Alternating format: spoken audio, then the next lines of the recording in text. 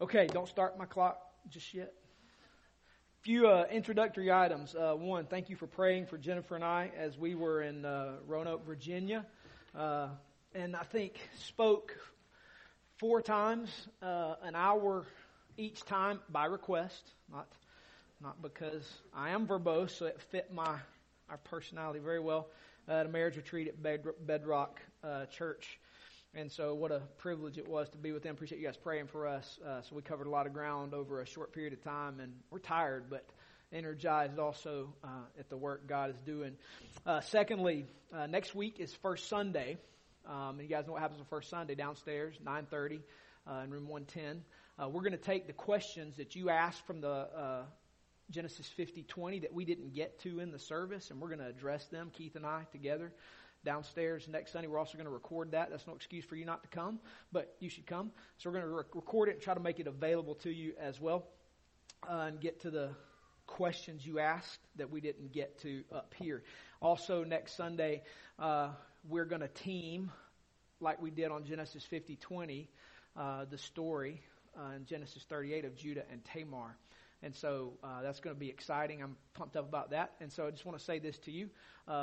That's strategically placed because 1st through 5th grade will not be in service next week. They'll be in Radical Kids. And if for any reason you want to bring your kids into the service next week, I would suggest you take them to Radical Kids. We're going to be very clear, but we're also going to be very careful because that passage is an uncomfortable passage and the right kind of ears need to hear it. And that's all I'll say. So parents, go read the passage and put your kids in Radical Kids next week. Okay? Again, we're going to be very careful.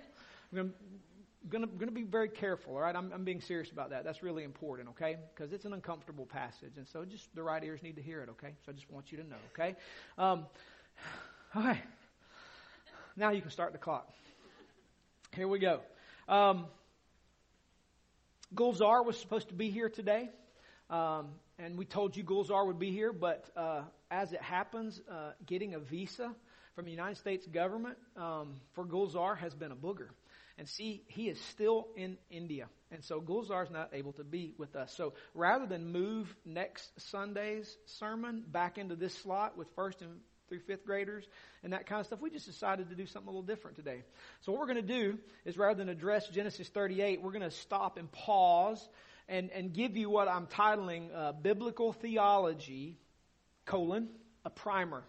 So what I want to do in our next few moments together is do a quick study on the discipline of biblical theology. Now, why are we going to do that? Number one, because we're studying through Old Testament narrative passages. And Pastor Justin last week did an absolutely excellent job of taking the narrative of the rest of Joseph's introduction story and pointing us to Jesus. And so if I could hold up and say model of how to do it, there it is, right there. So if you heard that last week, you know what I'm talking about. If you didn't, go back and listen to the podcast. It will be well worth your time.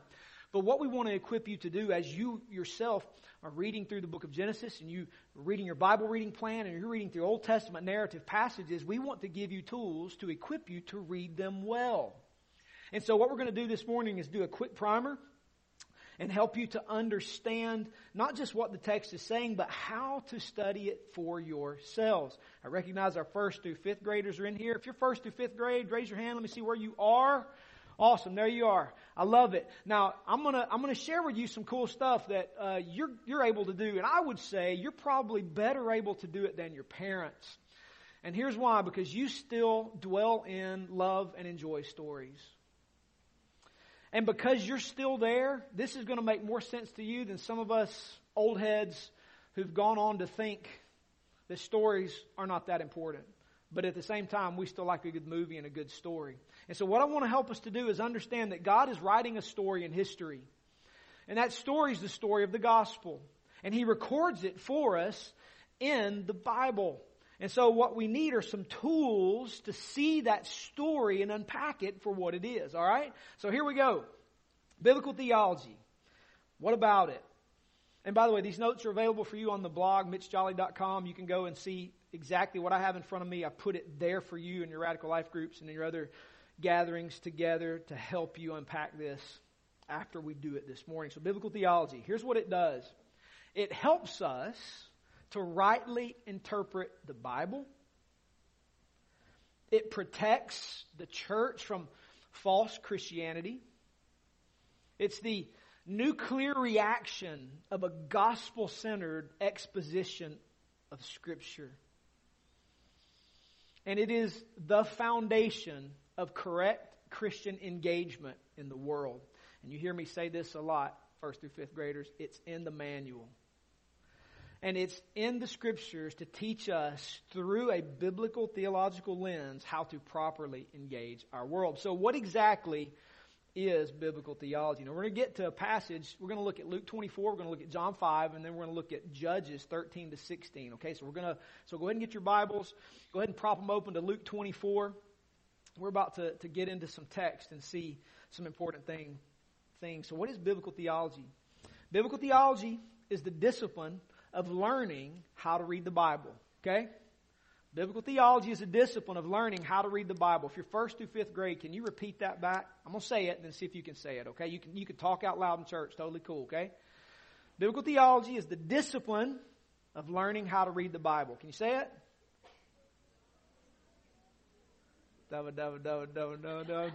Yeah, I think I heard some of it. Good. I'm mostly not able to hear anyway, but I heard murmuring, and I'm trusting you got it. Biblical theology is the discipline of learning how to read the Bible. The Bible is one story. It's one story. It's not many stories. It's one story. 39 Old Testament books plus 27 New Testament books equals 66 books. But I think it's a little easier to refer to them as chapters. 66 chapters in one gigantic story that defines what is true. Okay? It's 66 chapters making up one divine story that defines for us what truth is. It has one divine author. Can you guess who he is? Who is it? Jesus. That's right. God is the author of the story. And He used many writers to get that story out to us. You might say, God is the author and He has many scribes who wrote it down for Him.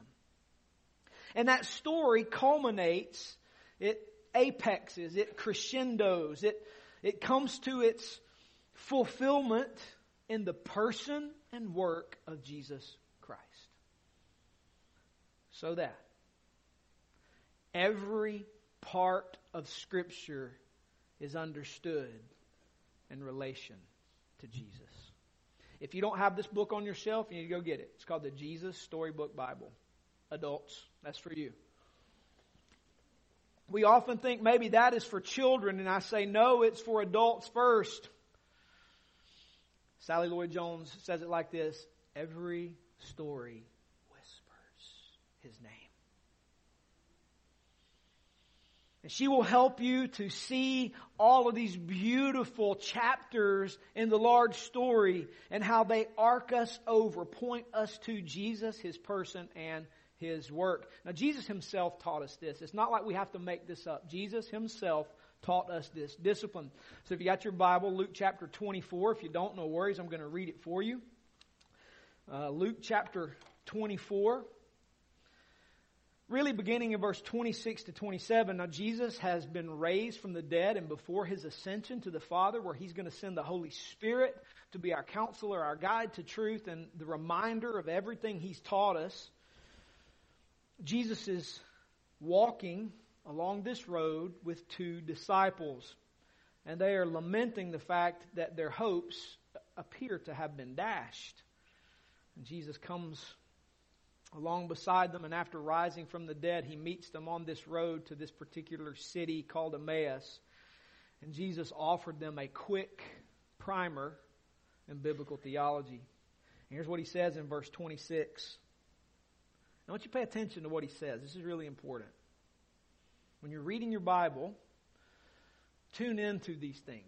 I'm going to have some application points, but tune into these things. Was it not necessary that the Christ, now He's speaking about Himself, right? Was it not necessary that the Christ should suffer these things and enter into His glory? And beginning with Moses, Genesis, Exodus, Leviticus, Numbers, and Deuteronomy. beginning with Moses and all the prophets, He interpreted to them in all the Scriptures the things concerning Himself. There's so many things to say here. And it's not the body of the sermon, but I can't help myself. Notice how Jesus referred to Moses and the prophets as the Scriptures. Meaning, Genesis to Malachi is also Bible. It's God's Word. And most importantly, Jesus taught them how to see and read those chapters in the great story as pointing to Him. I would have loved to have had that PhD course with the Master Himself. Luke 24, same chapter, He goes on after they reach their destination and He disappears and vanishes from their sight after they break the bread together. Boy, there's stuff there too. So they had the meal, they had the supper, and their eyes were open and they saw Jesus in the bread, the elements. They saw Him there in that moment and they understood, and He disappeared from their sight. And in the narrative, in the grand story, we see Jesus show up here with the disciples as they're gathered fearfully. And here's what He says in verse 44 to 47 of the same chapter. These are my words that I spoke to you while I was still with you, that everything written about me in the law of Moses, the prophets, and the Psalms must be fulfilled. Everything written, meaning it was written about Him and it had to be fulfilled, and He told them beforehand it had to be fulfilled. Verse 45, check this out. Then He opened their minds to understand the Scriptures. Apparently in a way He has not done in the past. He supernaturally does this work where He now opens their minds to understand. I would say we could probably jump forward and see that at the reception of the Holy Spirit, going forward and now upon repentance and faith and the reception of the Holy Spirit at conversion, we now have open minds and open hearts and redeemed wills to see and understand the Scriptures. You have the same teacher I have. He's called the Holy Spirit. Verse 46, and He said to them, thus it is written in the Scriptures, that the Christ should suffer and on the third day rise from the dead. You hear that? Jesus said the Scriptures, the law of Moses, the prophets, and the Psalms. These things were written. Right? Isn't that crazy? Right? That the Christ should suffer and on the third day rise from the dead, and that repentance and forgiveness of sins should be proclaimed in His name to all nations, beginning from Jerusalem. Jesus just summarized, guys, the entire content of the Old Testament. Now, 1st through 5th graders, don't miss that. So that when you're reading your Bible and you read about David and Goliath, and you read that great story, it's not about overcoming your fear. It's about Jesus suffering, death, burial, and resurrection, and the repentance and forgiveness of sins be preached in His name to all nations. That's what it's intended to point you to in all the beautiful details of the story. It's there to show you Jesus and your place in that story. And check this out, even cooler, you're not divorced from the story, you're living in it right now. You're in it. Like, you're in the story. You are an actor today. You're a Hollywood movie star. And you're going to inherit the earth. You're not getting paid now. But one day you will be paid like Captain America. Isn't that awesome? You're in the story. Jesus is writing the end story now and you're in it. And so when you're reading these glorious chapters in the grand story of this gospel work that the Bible is testifying to, recognize your part is not insignificant, but you're in it right now. And you have a mission in front of you. What a glorious reality this is. So what is Jesus referring to here in verse 44 particularly that has to be fulfilled? Well, He's particularly referencing the Old Testament. That God gave us His Word, and He promised to do something about it. Therefore, when Jesus came, His intent was on fulfilling the Word of the Lord, which is why when you'll read through the Gospels, you'll hear them often say, thus it was written, and thus He fulfilled. Or this was done to fulfill what was written in the prophets. So Jesus is making a point to make sure His Word is fulfilled. He names 3 parts to what the Old Testament is divided into: the Law of Moses, the Prophets, and the Psalms. All right, 1st through 5th grade. You want to learn some Hebrew? All right, here you go. Ready? Torah. Say Torah. Nabi. Ketubim. That is the law, the prophets, and the writings. If you look at a Hebrew Bible, on the front, and it's backwards. Hebrew is backwards from our language, so it reads the other way. Really strange. And you will see written in really funny letters right here, those 3 titles: Torah, Nabi, and Ketubim. Torah, law. Nabi, prophets. Ketubim, the writings or the Psalms. And there are other category under, but anyway, that's for later, when you're older. But Jesus said that these 3 categories, which makes up the entire Old Testament, had to be fulfilled. Meaning, all of the Old Testament is preaching to us Jesus Christ and His person and His work. And He does this crazy thing in verse 45. We've already mentioned He opens their minds to receive, and He begins to tell them the gospel story. When we take the elements on Sunday morning, the elements are a reminder and a picture and a symbol of this gospel story.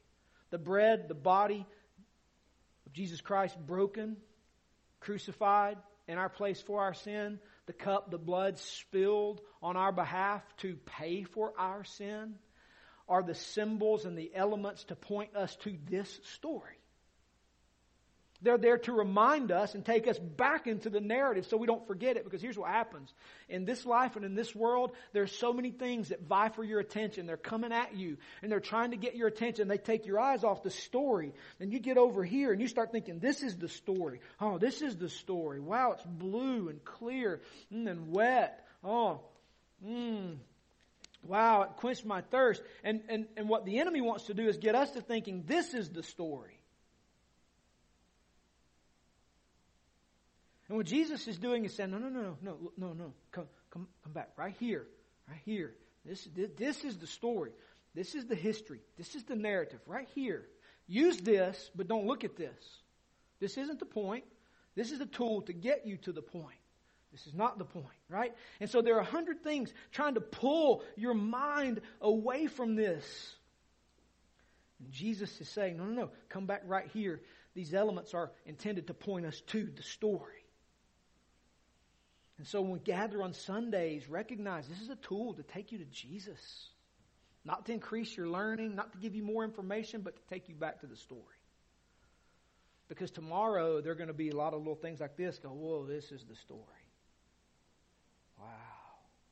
And we're going to get mesmerized. And we're going to get fixated on. We're going to get enchanted. Right?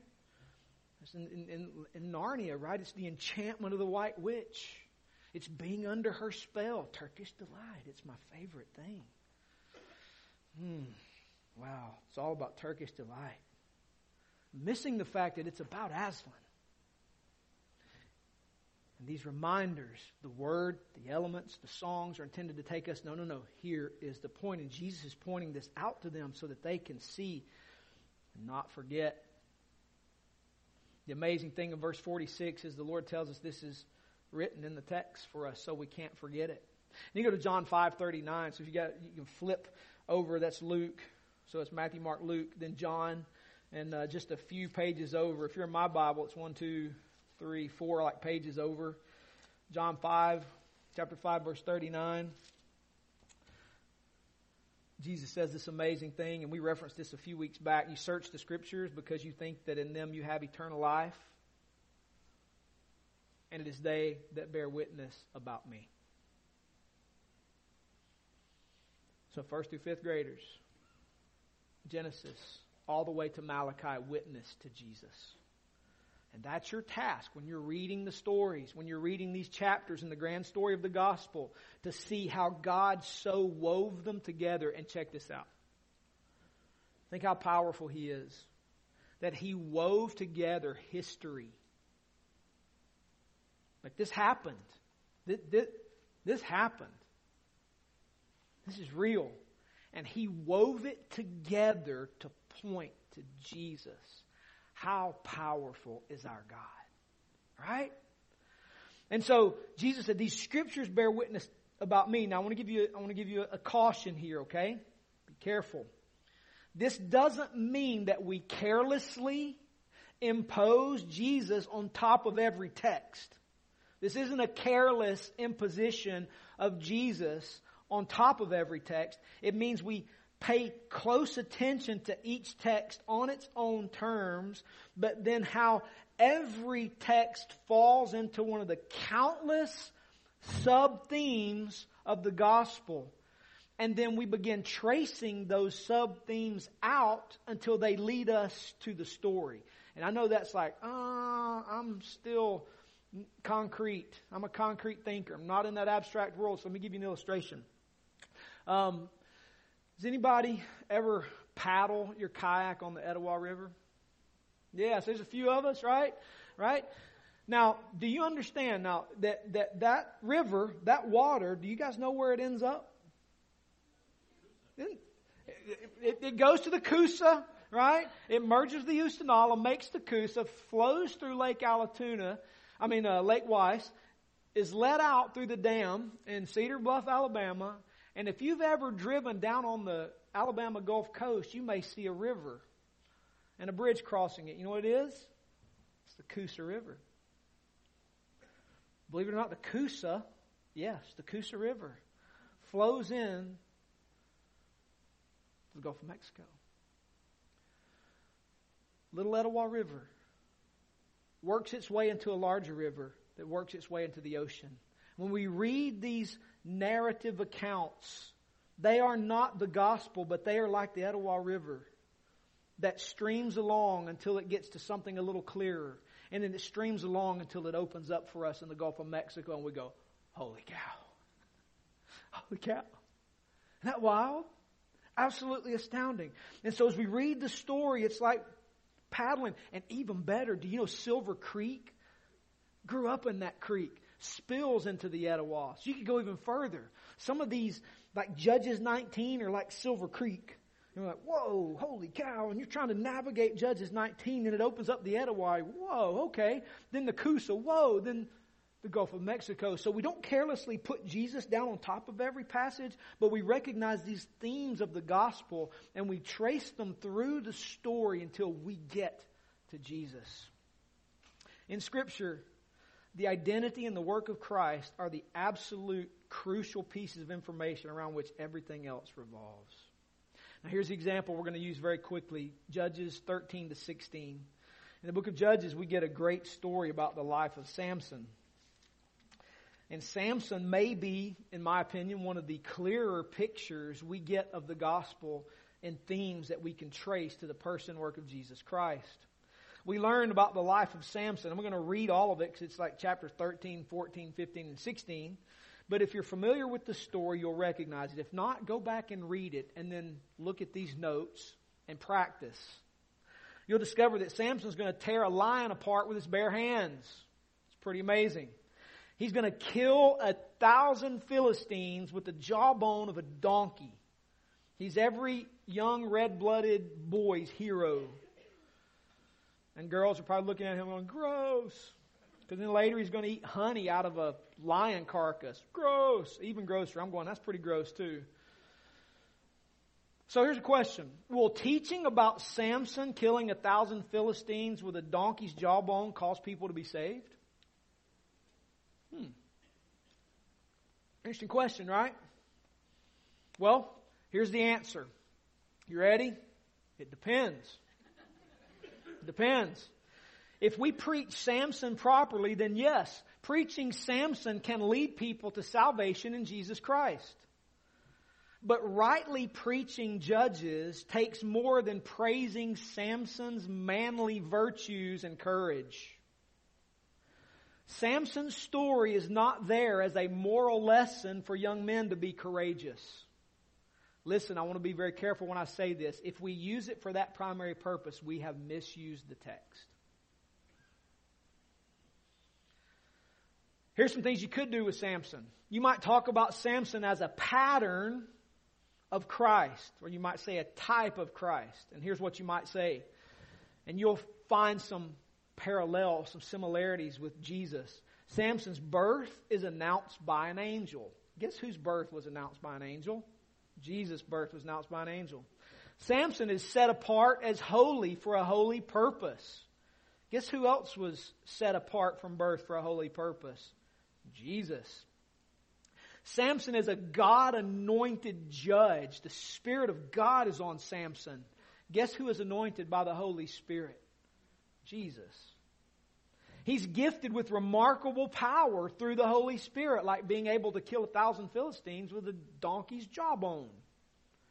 Guess who else is remarkably powerful through the ministry of the Holy Spirit as the second person of the Trinity to heal diseases and sicknesses? Jesus. Samson is handed over to God's enemies and the enemies of the people of God for the purpose of rescuing them from those people. See it? Guess who is handed over to the enemies of the people of God to be killed to rescue God's people?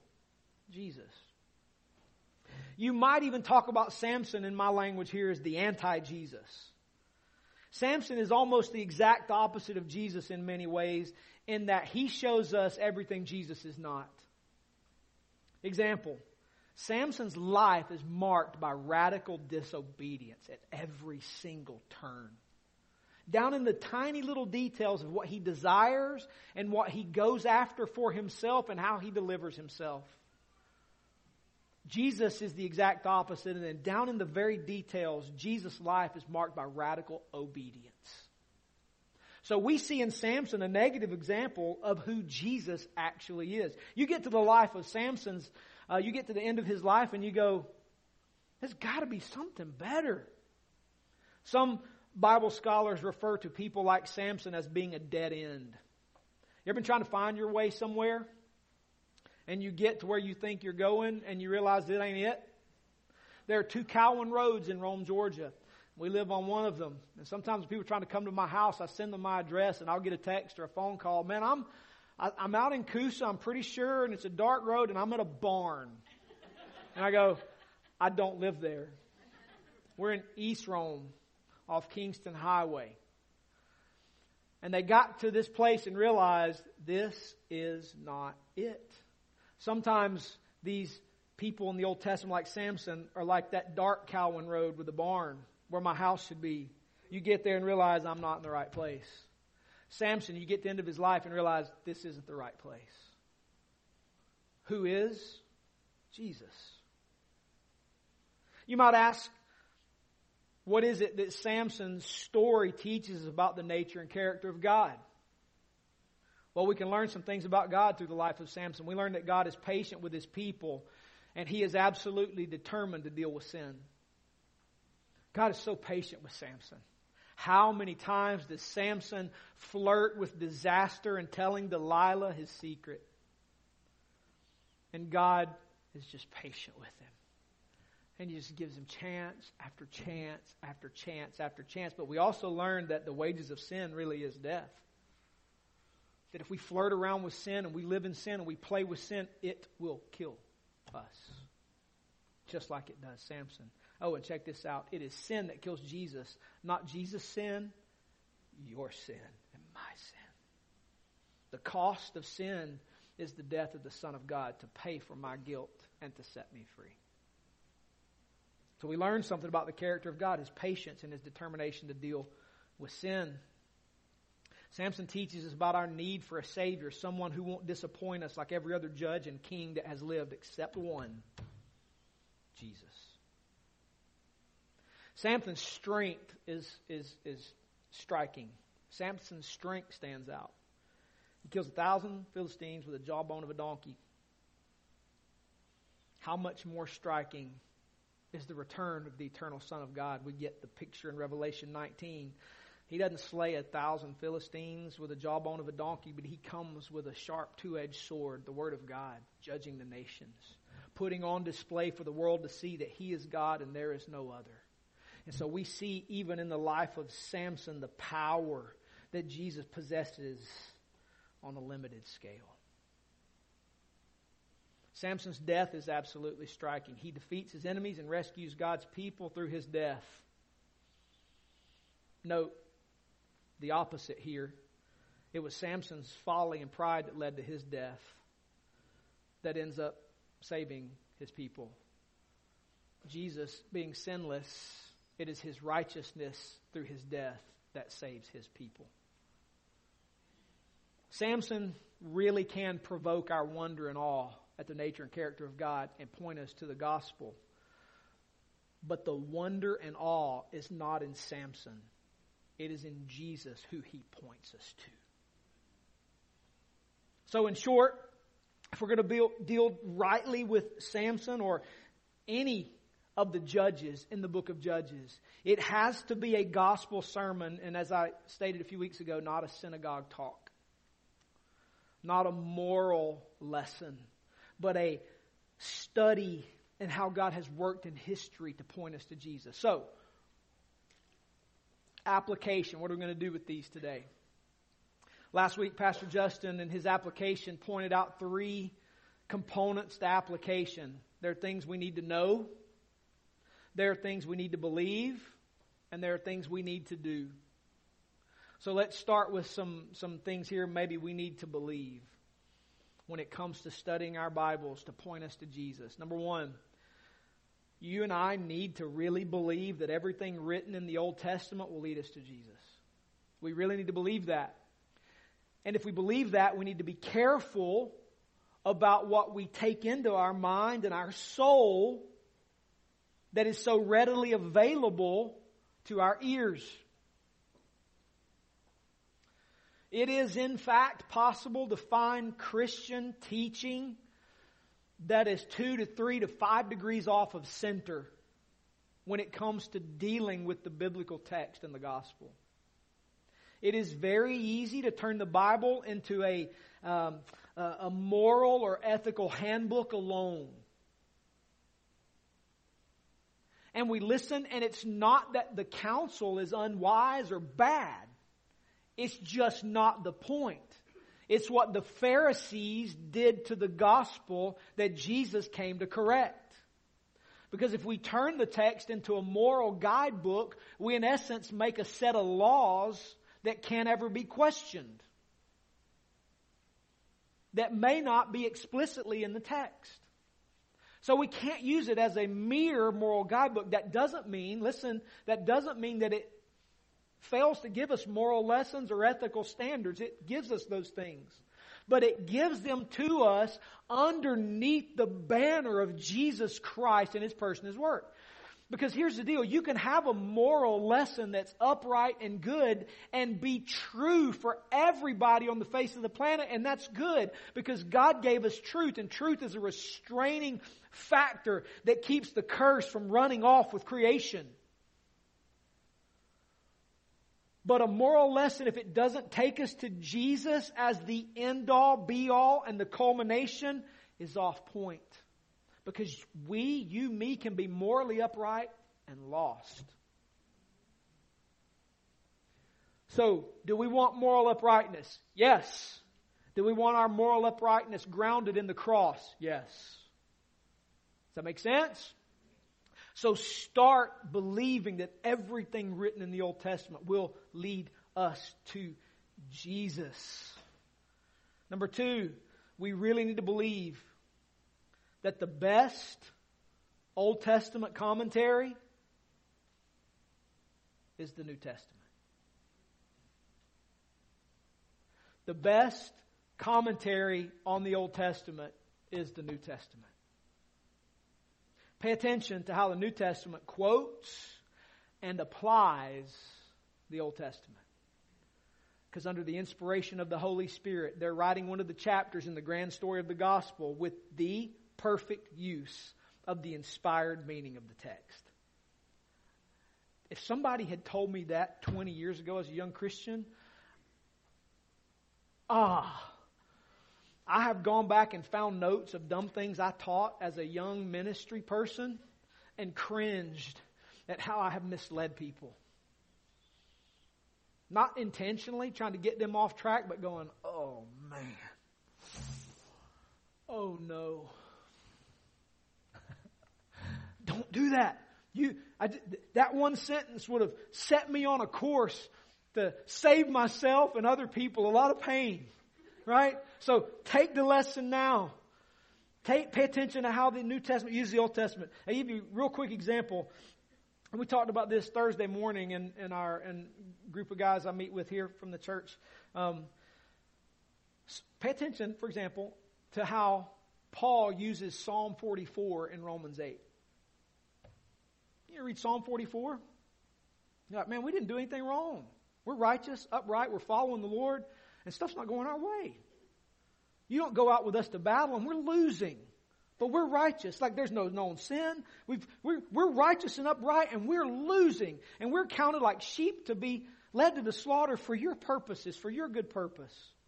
And Paul comes along and quotes that after Romans 8:28. In all things we know that God works together for good of those who love Him and called according to His purpose, for those who He foreknew, right? All this beautiful stuff. And then he says, for we're more than conquerors in Christ. He says that after he quotes Psalm 44. Here it is. Sometimes we learn from the New Testament's use of the Old Testament that bad stuff happens not for judgment and sin, but because God has eternal purposes in that bad stuff shaping us. Just like Jesus' mission was shaped through suffering. Meaning, don't be tempted to think when bad things are happening, God's getting even. Because in Christ, He got even for you. Jesus took my getting even. So that all I'll ever get from the Father is nothing but what Jesus deserved. So that's Paul's point. That's why he's working for our good. Because that's all He can do for us in Christ. That's how using the New Testament's interpretation of the Old Testament will be helpful. Number 3. I need you to know, first through fifth graders, look at me. It does not take a special degree or a special ability to learn to read the Bible like Jesus taught us. I find it very fascinating that children love Jesus. And they came running to Him and He told the disciples, don't you dare take them away from me. And if you make one of them stumble, you'd be better off to have a millstone hung around your neck and drown in the sea. Children love Jesus. And they apparently understood Him. And it was us who didn't. Beware of the leaven of the Pharisees. Is it because we didn't bring any bread? Peter, you forgot bread. No, you forgot bread. I didn't forget bread. You forgot bread. And Jesus marveling at their like, do you... Be aware of the teaching of the Pharisees, guys. And the kids are going, duh.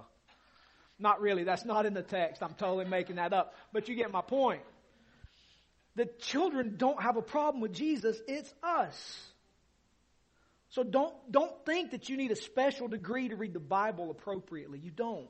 This is why I say this a lot. I'm going to say it again. You get sick of me saying it, but it's starting to take. Repetition is the key to mastery.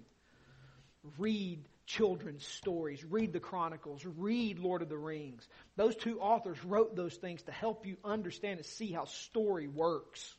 Graduate to the Lord of the Rings. Probably don't need to start there, little ones. But adults, you don't need to be reading that stuff. It'll help you read your Bible and not turn it into a moral handbook. It'll help you see the gospel all over the place. So children, read the Chronicles of Narnia.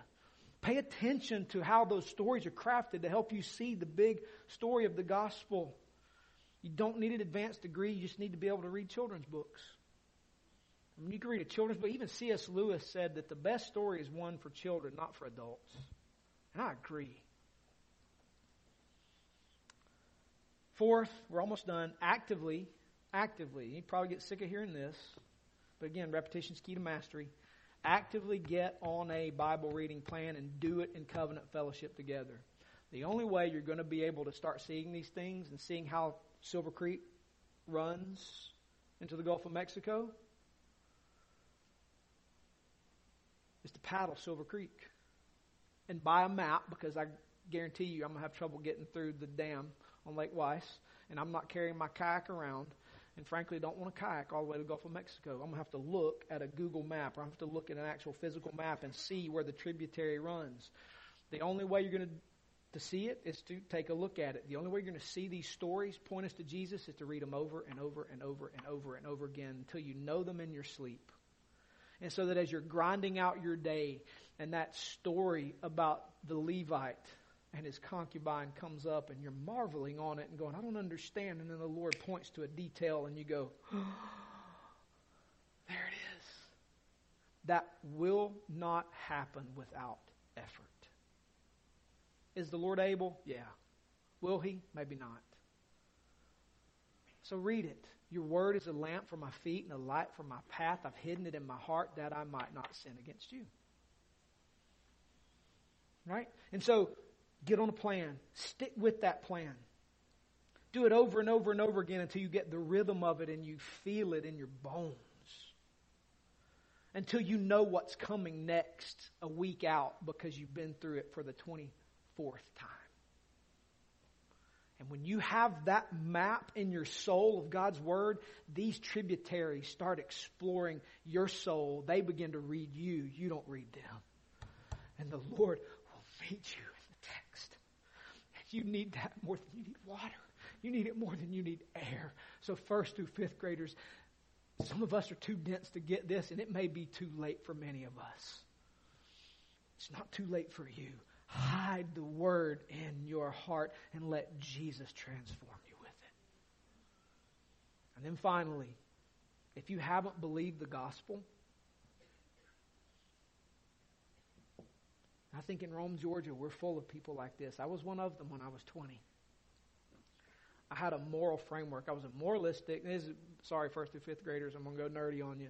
I was a moralistic, therapeutic deist. I knew what was considered right and wrong. Jesus was my means to heal my stuff alone. And He was just out there. That's not the God of the Bible. Jesus is not first and foremost concerned with your ethical framework. He's concerned with whether or not you have a new heart that's been redeemed and brought back from the curse of sin. And His primary goal isn't just to make you well, it's to make you His. He is not far off. He is here. He is even near the unsaved. He hadn't replaced their cold, dead heart with a new one yet, but He's not distant. He is near. And you'll find Him in the Scriptures as you follow Silver Creek to the Gulf of Mexico. And your life will never be the same. Let's worship. Lord Jesus, your word is good and even devastatingly good. I pray today that you will take your word, you will produce in us this morning the fruit of the kingdom of God. Love, joy, peace, patience, kindness, goodness, faithfulness, gentleness, and self-control. Lord, I also ask this morning that for any sitting here that was like me 27 years ago, deceived,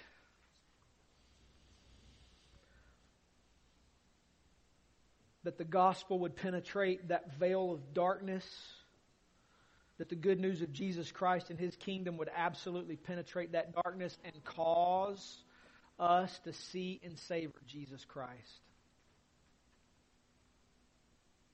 Father, I ask now that if you know the hearts of all those sitting here, there's one that is absolutely away from you and does not know you, that you would wreck them with Jesus Christ.